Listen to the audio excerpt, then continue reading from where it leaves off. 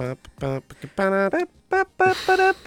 guys, this is John, and I'm joined by Greg. Hey guys, welcome to the Because Maybe podcast official YouTube channel and the debut episode of Because Maybe right here, right now. I think I was supposed to say and Greg, and I was just late to the party on that one. My bad. But I is here. He is here. The point of this, I mentioned it a couple of weeks ago on the extra episode that I did on the main podcast, that this is going to be like a no-frills discussion about just some crap that's going on here and now. I don't want to say no edits and it's raw, because that makes it sound like so much cooler than it could be. Yeah. But today we decided to get together and we were going to talk about the greatest video game of all time. The Legend of Zelda. Legend of Zelda Modern. Yes, Skyrim. Yes, that's right. The oh my god. I don't know how to describe it. It's like we all know what it is, right? We all know it's one of those hyper fantasy role playing, Dungeons and Dragons wannabe, Lord of the Rings rip-offy kind of thing. But man, it's a freaking great game. It is, and there's a lot of reasons why it's a great game. One of them being the amount of content in it. Yeah, definitely. And it's not as big as like say Oblivion or some of the other ones as far as like the map. But Skyrim's one of those games where, I remember the first time that I played it, like the first time that I came out of Helgen Keep and I wandered down to the Guardian Stones. I just remember just being so overwhelmed by like the topography, and the nature and just the realism of it and the way it flowed. It was really smooth and just well mapped and just one of those games, man. And it's not like a game like Super Mario where everything's kind of like you're going down the same path over and over again. You can kind of be your own person and do whatever the heck you want. And I think that's the best part of it. And that's the thing too. Every enemy is the way they built it was so good. They built it in a way that every enemy is different, but is the same. Right. You don't know if you're getting an archer, a two-handed, a one-handed, a mage. And then it's always level appropriate for the most part. Yes. Like rewards, enemies, quests there's certain, you don't even realize it, but there's certain quests that you don't even qualify for until you hit a certain level. Yeah. Like they won't even approach you about the Dragonborn DLC until you're like what, level 30? I think so. Level 15 or I think so. No, that's the Dawnguard. Whatever it is. There's always something new. Like I remember getting up to the higher up levels, like 80 and above, and all these like the Ebony Warrior and all these cool things would pop up and be like, whoa, I thought I was done. I remember, yesterday I was watching YouTuber you put me on to, Slack. Oh, Major Slack, man. He's the best. I'm going to put a link for him in the description. Great YouTuber. He was going through the Dawnguard DLC, and he was showing you how to get exploding arrows, like, the minute you walk in there, and I'm thinking, okay. And then, like, he went on this whole thing of, like, this area that I didn't even know existed. Yeah. I was like, oh, and I've been playing the game on and off. Well, I say on and off. I've been playing the game since 2013. Yeah.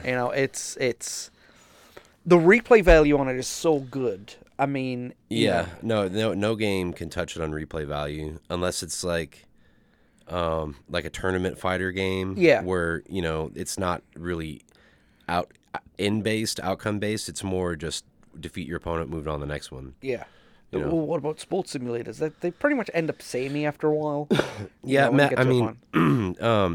some of the bigger titles I think are especially bad about that, like Madden. Yeah, FIFA definitely. And excuse me. I know part of it's a cash grab, and part of it's the demand and then the limitations of current technology. But by and large, as someone that's bought every Madden game since like 1998, ever since about 2013 or 14, it hasn't really changed. And speaking of riding on coattails, Bethesda's done their share of that by re-releasing Skyrim over and over again on the on everything. The VR, and it's on Switch now. Yeah, it's just. But and I get why they're doing it, because it's the next generation of consoles and everything like that. But if they'd have just made the time to make the Elder Scrolls 6, sure. Look, Todd Howard is the patron saint of this particular game series. We all know this, any gamers do, and. He said, well, we're not that far in development of this game, but here it is. Well, they've already got the soundtrack recorded. or at least the main theme soundtrack. That's Right. one of the last things you do. That's because that's advertising, marketing, Yeah. stuff. Yeah. I Well, mean, so I think that it's closer than what people think, which means they've been working on it in secret for a few years. sure. The non-disclosure agreements on those things must have been so airtight that even Houdini couldn't escape from it. Yeah. But But yeah, that replay value though, I think the Bethesda knew about the replay value, and that's why they keep, re-releasing it. But I remember people complaining when they re-released the Legendary Edition Yeah. for PC, PS4, the first, because I don't think was the original Elder Scrolls on Xbox at all, like any version, the 360 or the first one I think was the Morrowind on the original Xbox and the PS2. Okay. I think. so. But Don't hold me on that one. But Elder Scrolls 5 though wasn't really on Xbox One, 360 No. or X360. It was Morrowind was on Xbox. Oblivion and Skyrim were on PC and PC, PS3, Xbox 360. Okay, so this was, the first time that you saw a multi-platform release from Bethesda for one game, Yeah. at least for Skyrim, and that was pretty big. And then the community mods, the Creation Club, Oh yeah. absolutely huge. Being able to install mods on a console was really cool for me as someone who's not quite at gaming PC level yet. I used to play with a lot of mods. I did. I like, I've spoken to you about it before. I loved realistic mods. Like And the survival, campfire. yeah, the Campfire, the Frostfall. I liked logic mods like Haste. Haste is a logic mod. I told you about yeah, that you one. told me about Haste. Yeah. One of the mods that I had was called Beehives. I think I mentioned this to you before. Yeah, with the metery, Yeah, it just adds 5 beehives to the game outside the metery. Which it makes does nothing, sense. It does nothing else for gameplay. All it is just you look at it. Another mod was called the courier service. Basically, it added a building where all the couriers would hang out. It was post office.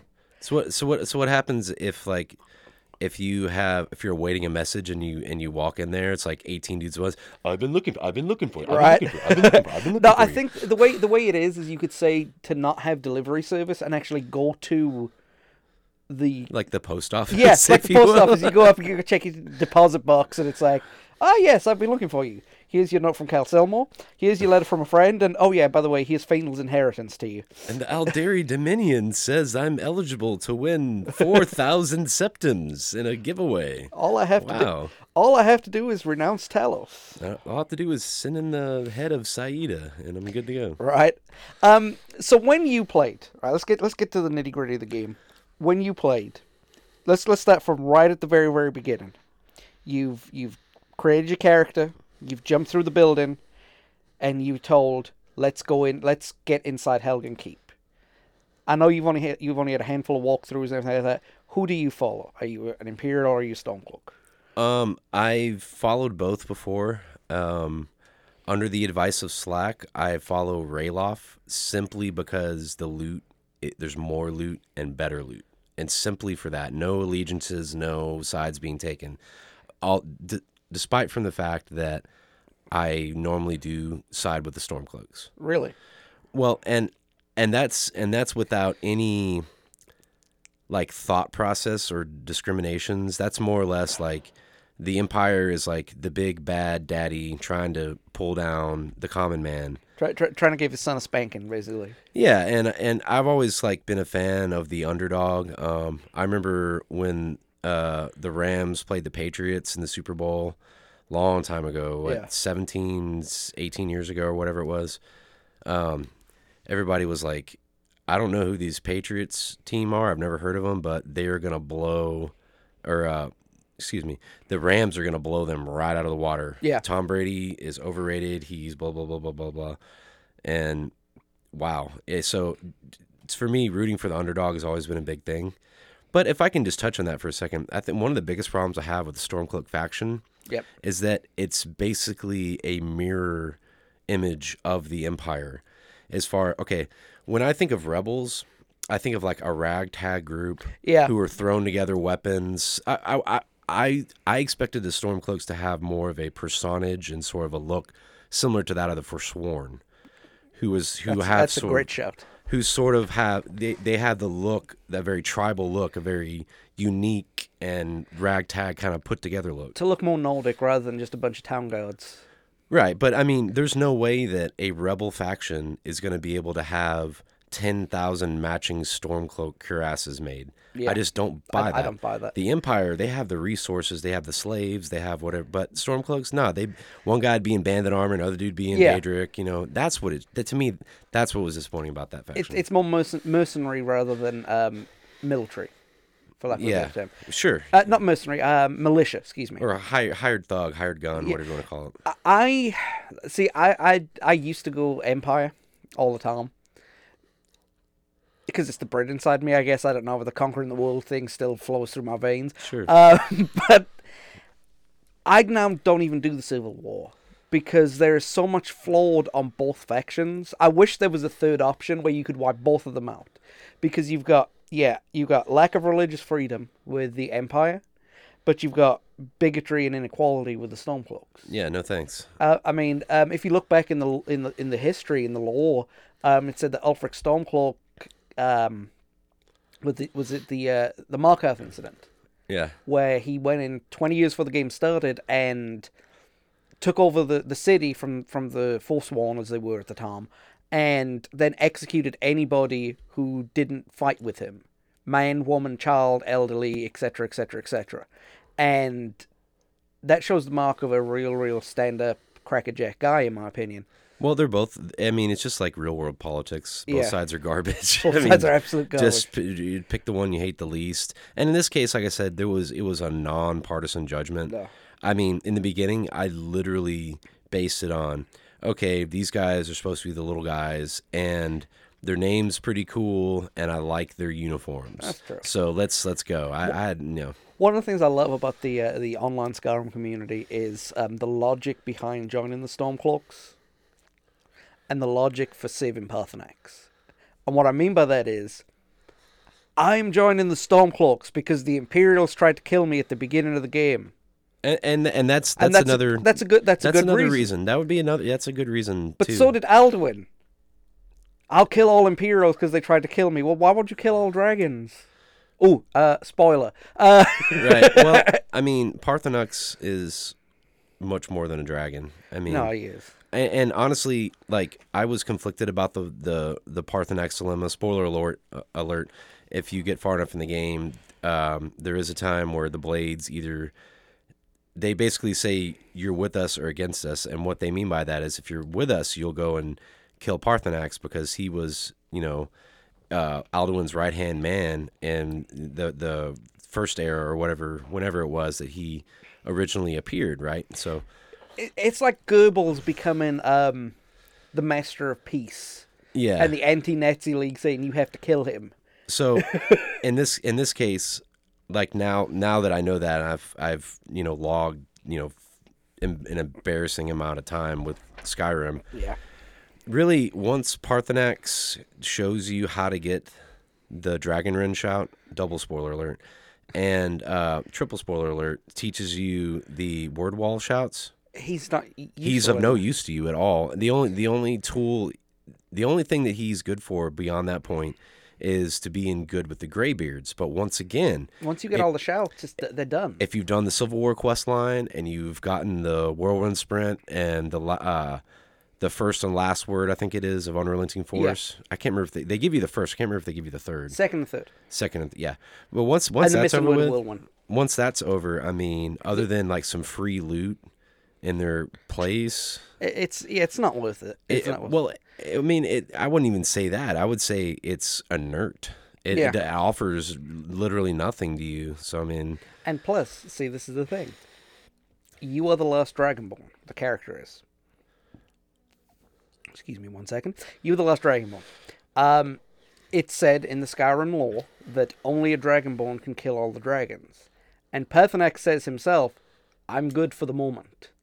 He's like, is it better to overcome your...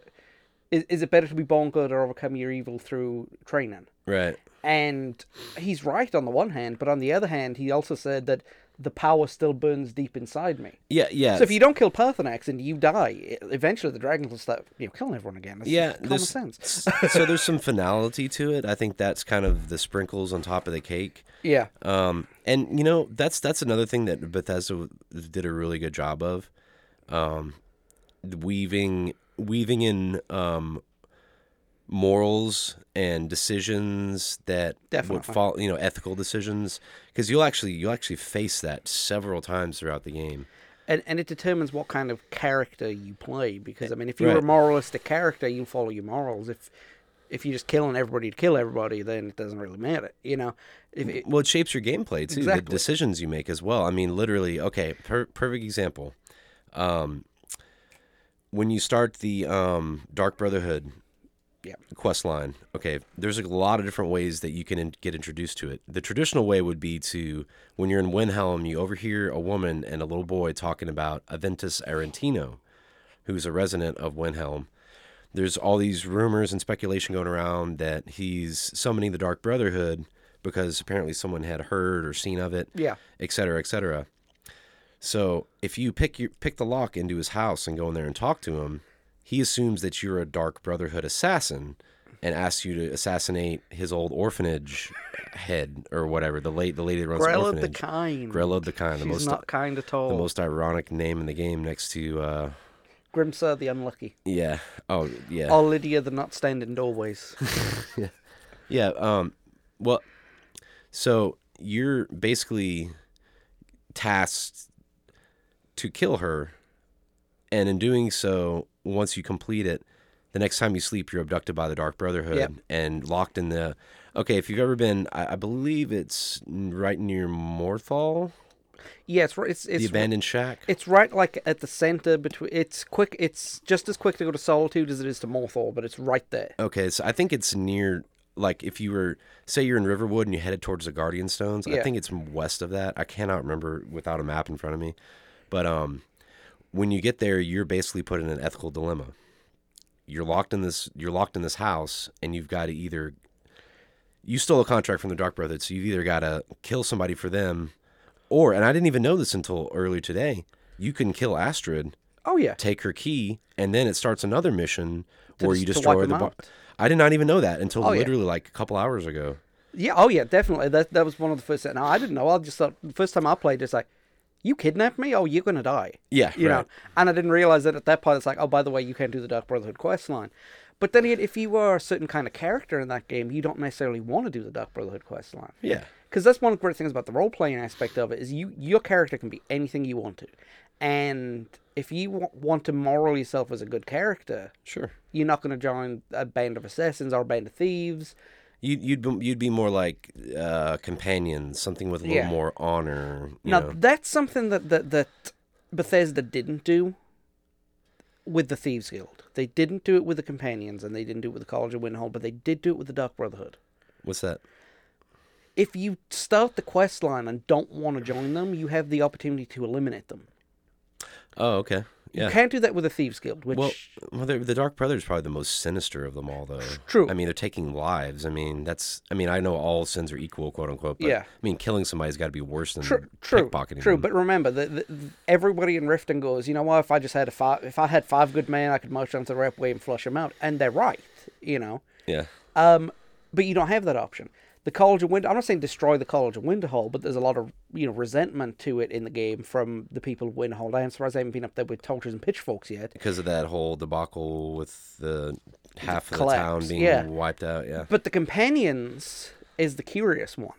Because if you want to be a moral character, and you don't want to be an abomination, you don't want to be a werewolf, but you have to be a werewolf to be this part of the Companions. Well, to get into the Underforge. Exactly. You don't have to stay one. So you meet the Silver Hand, right? We're full of spoilers. You meet the Silver Hand, right? Right. There's no opportunity to join them. And see, I wondered about that because there's other factions in the game as well. Same thing, Forsworn. Yeah, you can't join the Forsworn. If you're an orc, you can't join an orc stronghold. You should be able to come bloodkin like easily. You can't join the Dominion. You can't Thalmor. Yep, you can't. Well, I know that's like an upper echelon type of thing, but I mean, it's wood elves, high elves that you can't the only ones you have a choice in doing is the Dark Brotherhood and the vampires. Yeah, I would love to see a little more volition later on. And maybe it was because of time constraints. Fair enough. Maybe it would have cost more to put those things in there. But that's something that, I'd like to see in Elder Scrolls 6 is more variety. Everything has 3 options. You do Perth A, which is one side, Perth B, which is another side, or Perth C, which is your own thing. Or Sweden. You go, yeah. There's the Switzerland, go neutral. There's the right way, the wrong way, and the Norwegian way, right? Yeah. But, I didn't like the Companions quest line. I thought they were a little flat, and I thought it was probably the least rewarding out of all the faction quests.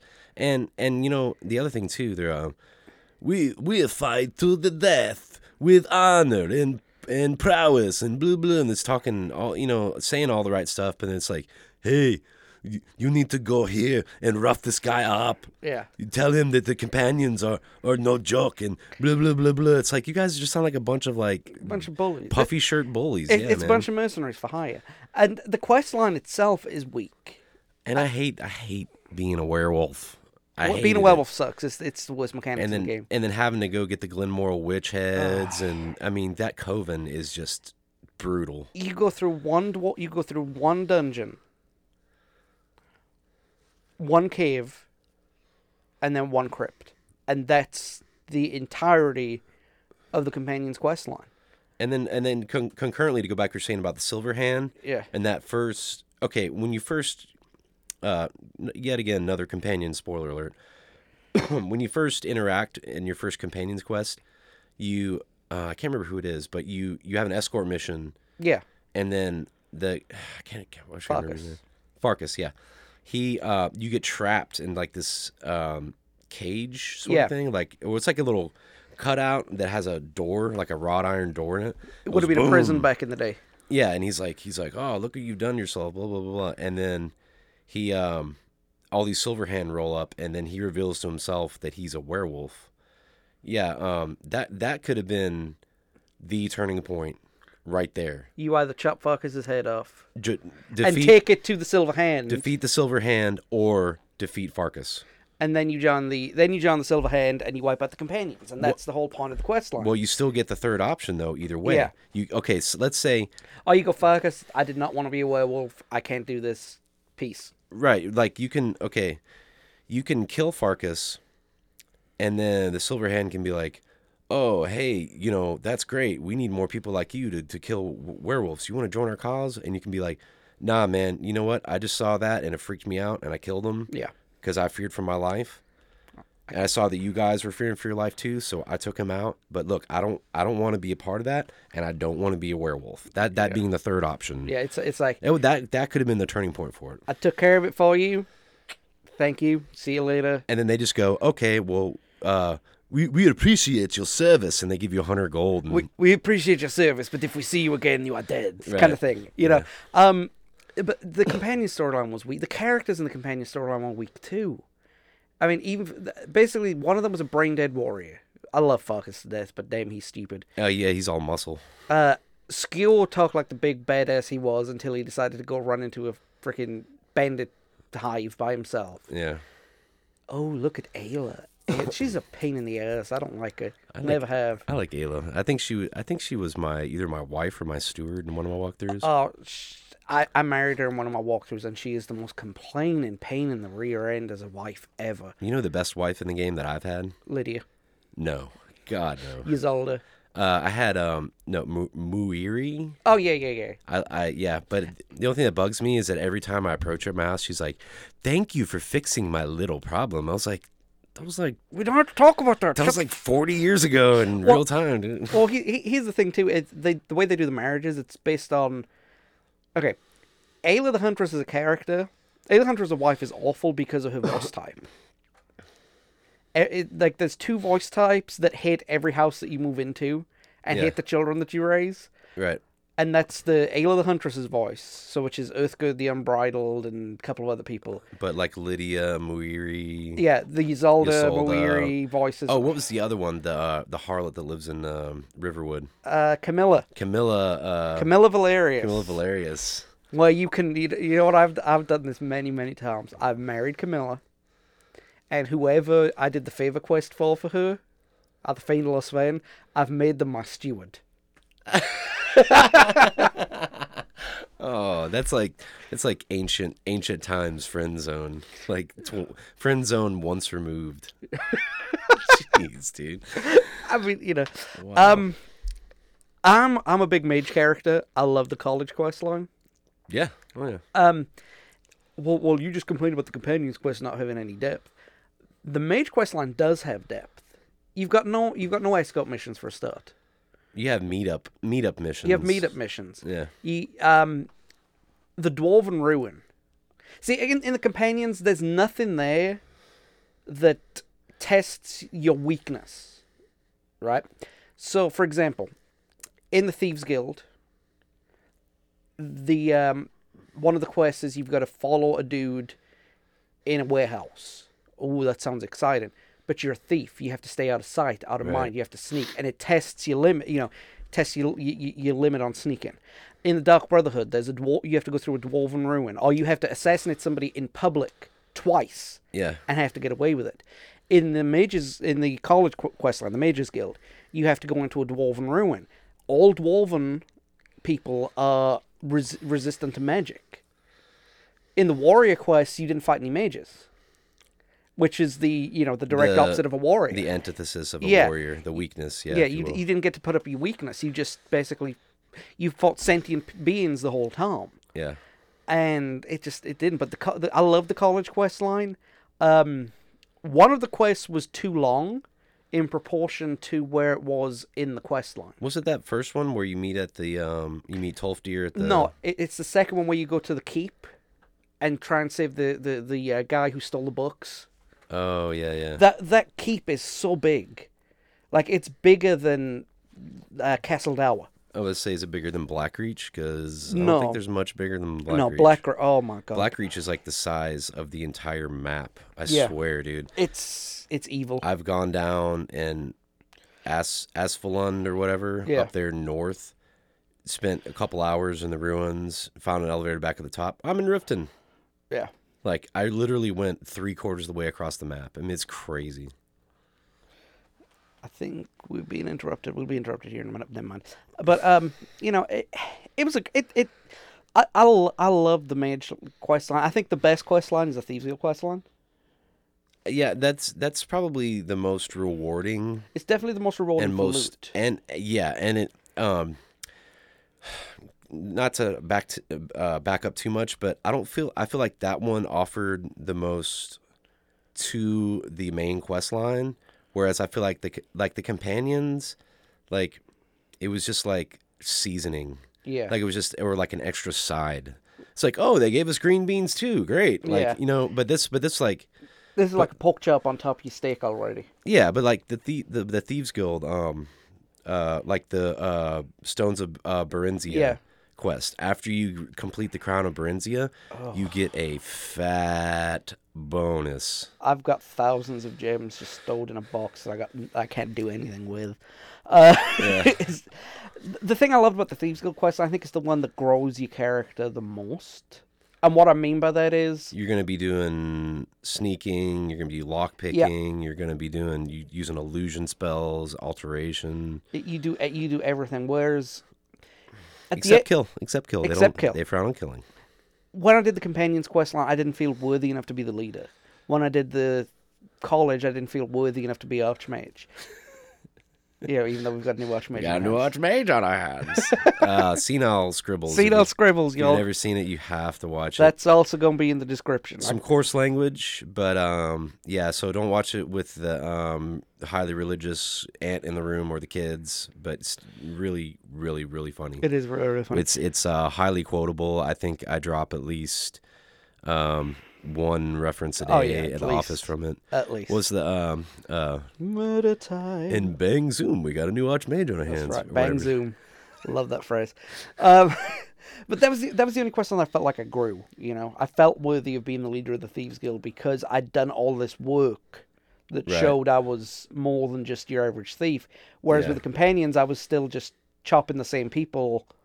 Sure. You know. And then like there was no the residual perks of being the archmage. The job is entirely perks. You get a room. You get and a decent set of armor and a regenerating alchemy garden. Yep. Also a regenerating alchemy shelf. Yeah. Soul gem table. So yeah, there are some good perks. You don't like Codlac didn't have this like bitchin', no, like warrior room with like Daedric armor. No, he just had like a bed. Like it's exactly the same what you had. It didn't even. That's the thing. Every group had their unique armor and a second set of unique armor for when you reach the upper echelons, except the companions. Yeah. They didn't have reinforced Skyforged steel. They didn't have hardened wolf armor. And they had the only guy in town that could make, or in the whole land that can make it. And he's wearing fur armor or hide armor or something like that. And it's like, that's just... Yeah. May the gods watch over your battles, my friend. Yeah, Skyrim, where every Nord is Arnold Schwarzenegger. I'm going to land with the High King of Skyrim. They know that. So did you kill Lydia? Let's see. On my first walkthrough, no. She was my house Carl for Whiterun, obviously. And out of pure ignorance, I married her because I didn't understand how the Amulet of Mara worked, and she was the first. So I just kind of went with that. I don't think she's awful, but in later walkthroughs, I did pawn her off to the Blades. I sometimes do that. I'll just take her up there and be like, boom, there you go, do your thing. I love Lydia, man. I love Lydia, I love Faendal, and I love Janessa. Those are my... Whenever I was playing a mod playthrough, when I had like a follower mod on, those would be my three.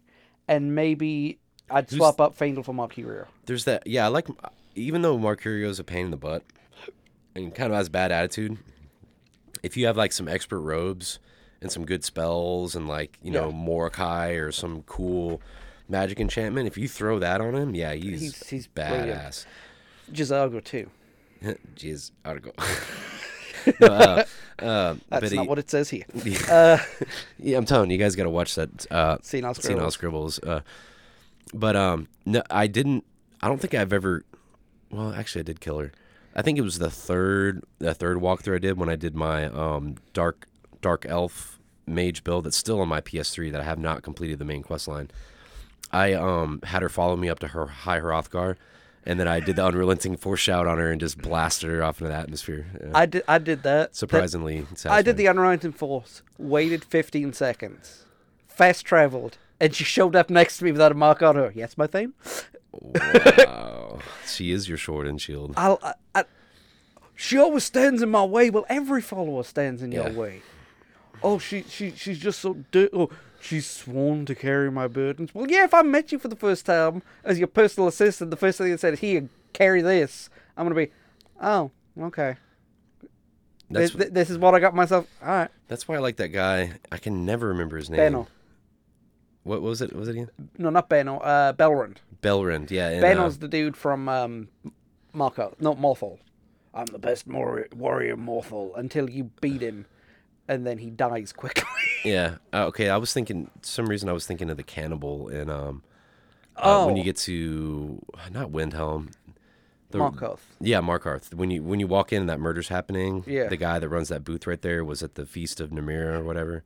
Bloodiest beef in the Reach. Yeah, it makes sense now. Makes sense now. Ugh. I always killed him because cannibalism was just too far even for me. Yeah. It's like dude. Yeah. Oh, jeez. Did you use any other followers? What was? I like the Spectral Assassin. I would summon him a lot. Yes. Except he doesn't shut up and says the same. Yeah, he babbles incoherently forever. But lately, in my new mage build, I've been using the Sanguine Rose, which is kind of a follower in a way. You summon a Dremora Lord for like a minute or whatever it is. I told you before, my wife is playing Fallout 3, and she's got a following there called Forks, which is a super mutant that has a laser gun, and is voiced by the same guy, voiced by Wes Johnson, great voice actor. And he does the same thing whenever he gets into battle. He's like, I hear something. Come on out. Just all this thing. And without realizing it, like I'm talking to myself as I'm playing, trying to talk my way through my strategy. And it's like, okay, so I got my sword in one hand. Okay, summon Folks. And I was like, what do you mean Folks? And then I summoned him. It's like, I hear a challenger. Roar! Challenger is near. So now I've nicknamed the Dremora Folks every time because of the Fallout character. Okay. Yeah, I don't even play Fallout, and I know that one. But one of the things I love about this game, we talked about the replay value and everything like that earlier. Unlike other RPGs of the era, you weren't locked into a specific class for the whole game. Now, they did tweak the stats of all the races so that, it would be beneficial for you to do this. Right. So if you're a Khajiit, it's not beneficial for you to be a mage, but you can be sneaky. And if you want to be a mage, you can overcome it within 15 levels. Yeah. And that's one of the things I love. Like the other night, I actually bought the Creation Club. I bought the Creation Club, and which is basically paid mods. Yeah, authorized mods. Authorized, but I call that DLC. I think that's legitimate DLC. Like a mini one, yeah. Because you've got add-ons like Dawnguard and Dragonborn. I think those are more add-ons or expansions in the traditional sense. It's more, yeah. It's like getting a Mario game with extra levels in it. Exactly. Yeah. So I got the creation stuff, and using Slack's advice, I'm gonna go through Helgen. I'm gonna play with a two-handed, heavy armor Nord. It's gonna be great. Tank it up. So I got into the first room, and I'm hacking away with the axe, and the damage bar is going, not even moving. So it's like, okay, wait, I saw him use flames. So I start using flames, and I start using flames, and I start using flames. And when I got out of Helgen, I was a one-handed mage with heavy armor instead of a two-handed tank. It's like, oh. Well, and that's another beautiful thing about it. My original build, I went sneaky archer because I think that fascinated me the most, and I knew that without a firm grasp of leveling, potion making, alchemy, that I was going to have to revert to very covert style of playing. Yeah. So I basically snuck everywhere. I crawled from town to town, between tree to tree, and my character was a Nord. Oh. Which not the best for sneaking. No, not at the beginning of the game. Not necessarily. The reason I picked it was because of the cold resistance. Yeah. And I knew there was going to be a lot of cold in Skyrim. But later on, as my player became over leveled as an archer, I found myself branching into one-handed, two-handed, and I created sort of like a hybrid character, like a guy that could use magic to help himself. He's good with the sword. He's good with the archery. Jack of all trades. Yeah, he was really good at archery, but he could kind of do a little bit of everything too. So that's the other thing I like. You could build your character as an archer all the way up to level 100. And then branch off. And then go mage, and then go one-handed, and then go thief, and then go whatever, I think the appeal of mage for me was I can't play the game in third person that well. And I can't play a warrior in first person. Yeah, I haven't been able to do it. I was never able to do it because the shield takes up half the screen. But if you're swinging an axe and you got 6 people around you, covers up the whole screen. It covers up your whole screen and you don't have any AoE spells. Whereas with an archer, they're dead before they get to you. Yeah. And with a mage, obviously, all you got to do is spin around and you've burnt everybody. Depending on the spell, but yeah. But with warrior, it's just like right in front of you. And to do that, you have to play in third person. And it's kind of tunnel vision in a way. Yeah. First person. So I decided, do I want to be an archer or do I want to be a mage? And I tried playing a mage. I can play it now. I can play as a mage now. I just found at the time it was tedious. Yeah, it's a different, especially in the beginning, it's a different style of gameplay because you don't have any, in a pure mage, you don't have any armor or weapons. No. I mean, sure, there's hybrid mages where I've seen people elven armor with destruction enchantments, with alteration enchantments, But you don't get that unless you loot the crap out of everything. Yeah, but so in the beginning, as a mage, it's really hard because, like you've said a million times, I'm walking around Tamriel in a bathrobe. Yeah, you're wearing a bathrobe with a glow around you. Yeah. So and not to mention, there is literally nothing in the game that levels slower than destruction. Yeah, There's definitely. literally nothing that levels slower than that. That's why I always like up until level 50, I'm paying for skill. Yeah, I typically avoid all the destruction skill books as I find them. I avoid them. I make a note of where they are, and then once I have trouble leveling, I'll go back and pop, Find pop, pop. Also, I wait until I can get the there's a perk in the, well, not a perk, but an ability that you get in the, I believe it's the Dragonborn DLC. For one of the black books? Yeah, Yeah. where I think it's like ancient knowledge or something. Every time you read a skill book, It you gives get you 2 skills. 2 points instead of 1. Yeah. Which is very, very helpful, especially in the higher levels, like when you hit the 80s and 90s and you're trying to... And see, that's one of the things too. I don't go to the island until I'm at least level 30.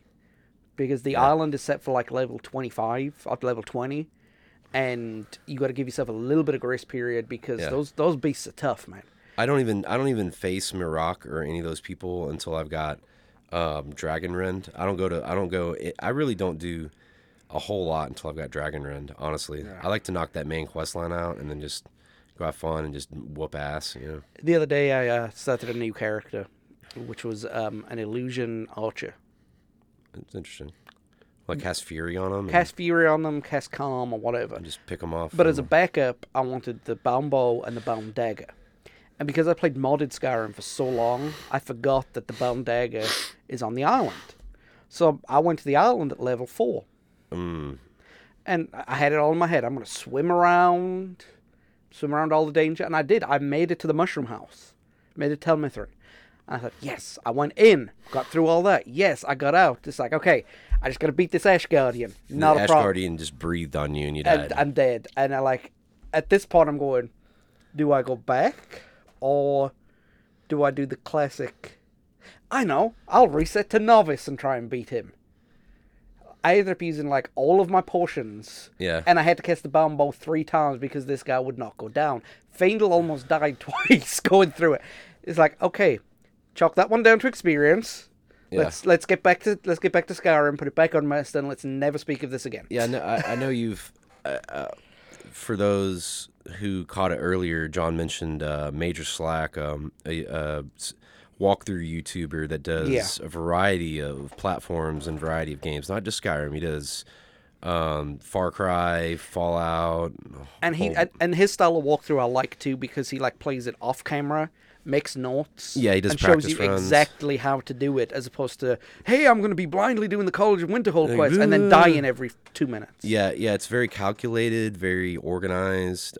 It's a full-time job for him. Yep. So I mean, but the whole point of that being, this is one of the reasons, and I know you've mentioned this before, why and the higher levels, like when you go, master and above, master, expert, legendary, whatever it is, that doing a little bit of business in the beginning is so important. And I know for a lot of people it's like, oh, blah, blah, blah.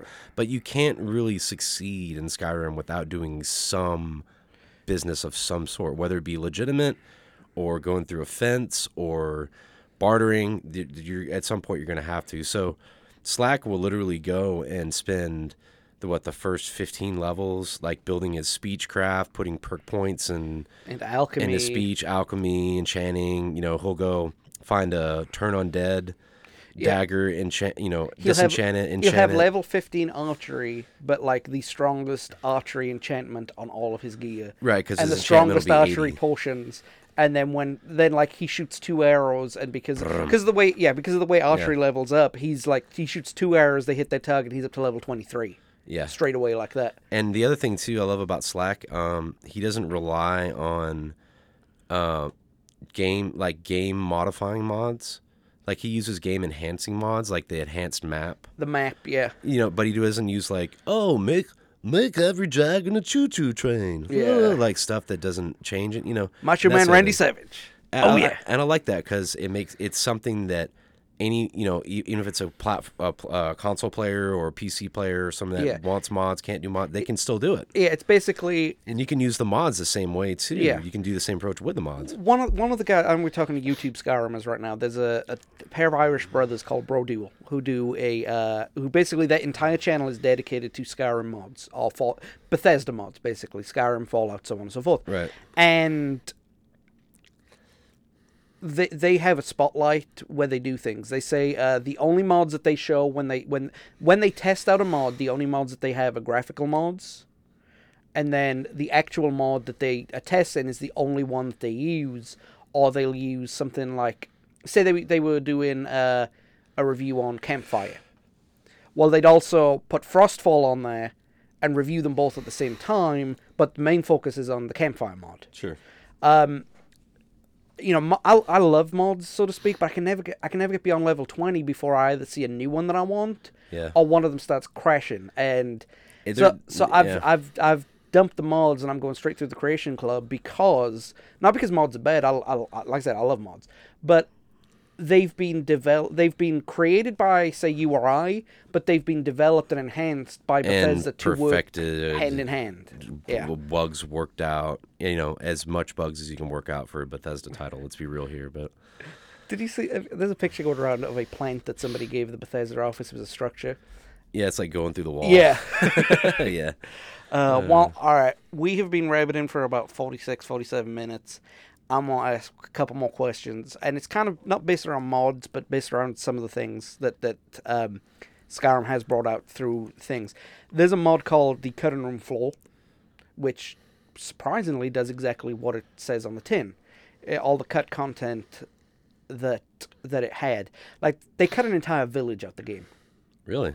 There's every hold has the main city, and every hold has at least one town or village, with the exception of Winterhold. Like Whiterun has Riverwood, Rorikstead. You have Dragonbridge, Calfwiston. Was it Heraldon? Whatever it is.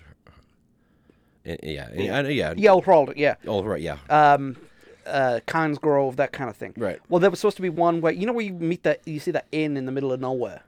There was supposed to be a whole town built around there.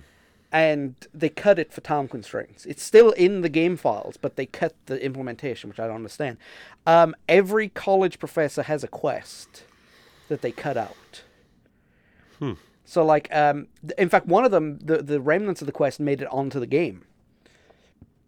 Hey, you said something about missing apprentices? Oh, yes, the group before yours showed up. But in the Cutting Room Floor mod, they actually filled in the blanks and made the quest active. You had to go out and... Yeah. Tolfdir lost more than his alembic. He lost his books.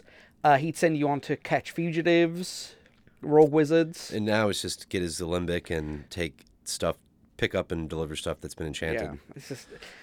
That I think is what I'm looking forward to the Elder Scrolls 6. Hopefully that the success of 5, the success of Skyrim, has seen that what they can do and what it was lacking and what they can put in. Because otherwise, people are going to revolt against it. Especially because some people don't like ESO. Me kind of being one of them. I mean, it's not that I don't like it. It's just different. It's just so different from Skyrim, and I was really hoping for, multiplayer Skyrim online. And I know that might be unreasonable, but, I mean, Skyrim is just so good the way it is, in my opinion, that definitely. I was hoping that it was going to be... And it's still good. It's just... Yeah, and I'll be honest, I do like ESO. I do. I'd play it more, but I don't have internet in my bedroom as well as I'd like to. Yeah. Because I'm on Wi-Fi, and you can't play an MMO on Wi-Fi. It's hard to stream 1080p and not have any lag on Wi-Fi. Definitely. All right, so I think we will call this a wrap for episode 1 of Right Here, Right Now. Me and Greg, me and Sarah, me and whoever will be back at another time. Maybe next week, maybe next month, maybe tomorrow. I don't know. These things will happen when they happen. It'll happen right here, right now. Right here, right now. Do you know what I mean? Okay. Greg, thanks for joining me, man. Absolutely. And you will be joining us at some point in the actual in the actual podcast stuff when we do review of Nevermind by Nirvana. But until then, it's good to see you. Everybody have a great day, and we'll see you, well, I guess when we see you. Mahalo. Mahalo.